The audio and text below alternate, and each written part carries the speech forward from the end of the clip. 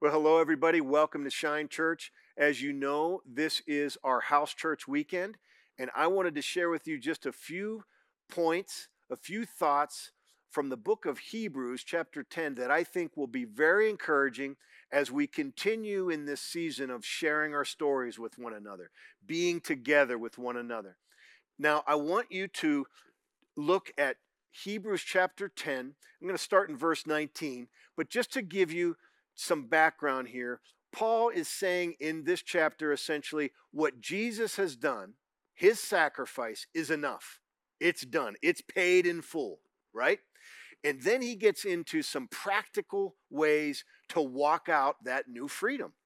So he says in verse 19, therefore, brothers, since we have confidence to enter the holy places by the blood of Jesus, by the new and living way that he opened for us through the curtain, that is, through his flesh, and since we have a great high priest over the house of God. Now, that's a lot to be aware of and to understand. That's the basis of our full assurance. And he says it this way in 22, let us draw near with a true heart in full assurance of faith.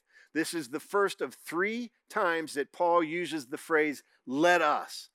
So the first one is, let us draw near with a true heart in full assurance of faith, with our hearts sprinkled clean from an evil conscience and our bodies washed with pure water.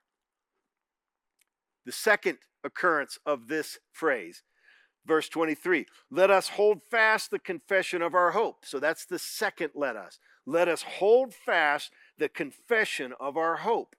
Hope in what? Hope in what Jesus has done is enough. And we are now in this new place with God, a relationship that's rich and full and alive because of what Jesus has done. We can draw near with a heart in full assurance, a true heart of full assurance of the faith, and we're holding fast our confession of hope without wavering, he says, for he who promises faithful. And then verse 24, and let us consider how to stir up one another to love and good works, not neglecting to meet together as is the habit of some, but encouraging one another, and all the more as you see the day drawing near. Now that reference to the day is the second coming of Jesus, I believe, when he returns.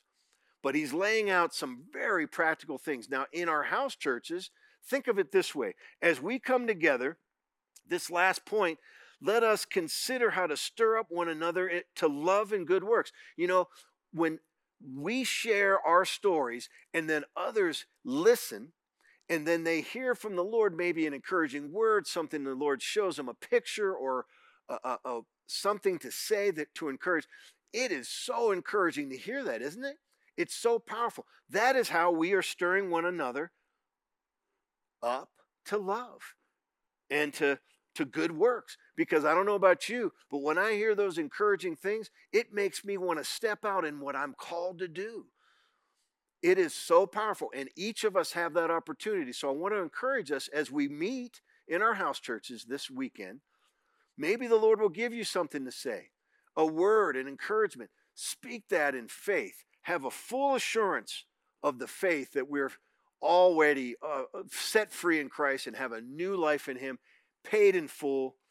We're going to hold fast our confession of hope, and we're going to know how to hear from the Lord to stir each other up to good works and love.